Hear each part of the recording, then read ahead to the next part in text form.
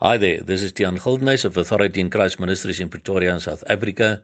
It is Sunday, the 3rd of October 2021, and the verses which the Lord laid upon my heart to share with you all today come from Luke 11, verse 9 to 13, which read, "And I say to you, ask and it shall be given you.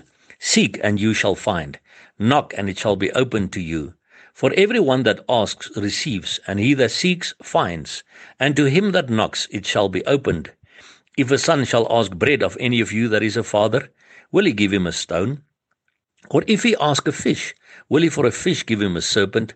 Or if he shall ask an egg, will he offer him a scorpion? If you then, being evil, know how to give good gifts to your children, how much more shall your heavenly Father give the Holy Spirit to them that ask him?" My brother and sister, we must understand in these end times that we are living in, where we see the iniquity abounding and corruption abounding and people fearing, we must understand we need the power of the Holy Spirit in our lives. We can do nothing as children of God without being baptized with the Holy Spirit. We need to be baptized with the Holy Spirit to live under the leading of the Holy Spirit. And how do we get baptized with the Holy Spirit? We must ask our Heavenly Father, and He will give it unto us. And that's why He says, "I say to you, ask and it shall be given to you," meaning pray. You see, you pray, and how do you pray? 1 Thessalonians 5 verse 17 says, "Pray without ceasing." Yet we pray once or twice and then we stop. Don't stop, my brother and sister. Ask and keep on asking. Pray without ceasing. Seek and you shall find. And when you seek for something, it takes a while sometimes. You don't immediately find the thing that you are seeking for. And even Proverbs 25 verse 2 says, "It is the honor of God to hide certain things, but it is the honor of kings." And we are kings and priests for our Lord.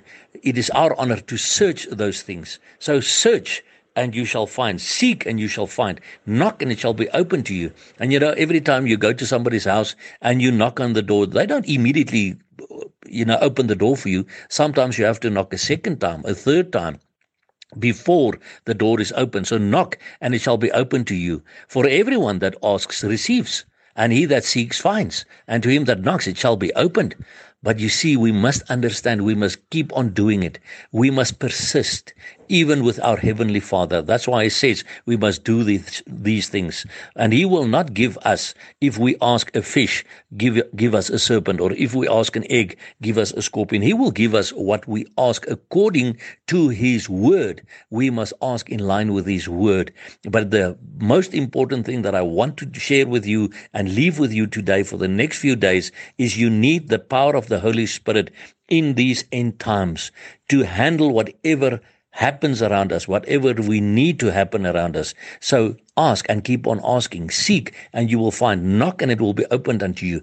Go to your Heavenly Father, ask Him for the power of the Holy Spirit, and He will give you that. But you must not stop, my brother and sister. We need to walk in the power of the Holy Spirit. We need to be led by the Holy Spirit, because the Bible says those that are led by the Holy Spirit, they are the children of God. They are the sons of God. So keep on seeking, keep on knocking, keep on asking, praying, speaking to the Lord, and He will lead you and He will give you His power. And then we will be able to handle everything that is happening around us in these end times, because we know the coming of our Lord Jesus Christ is very, very close at hand. We can see the fulfillment of the biblical prophecies around us. So we must not stop. The time is now to really intensify your relationship with God, to really get closer to God and ask Him to help you through His Holy Spirit. And we know the coming of Jesus is very close, so we keep on crying out, "Maranatha, come Lord Jesus." And remember, Jesus Christ loves you immensely.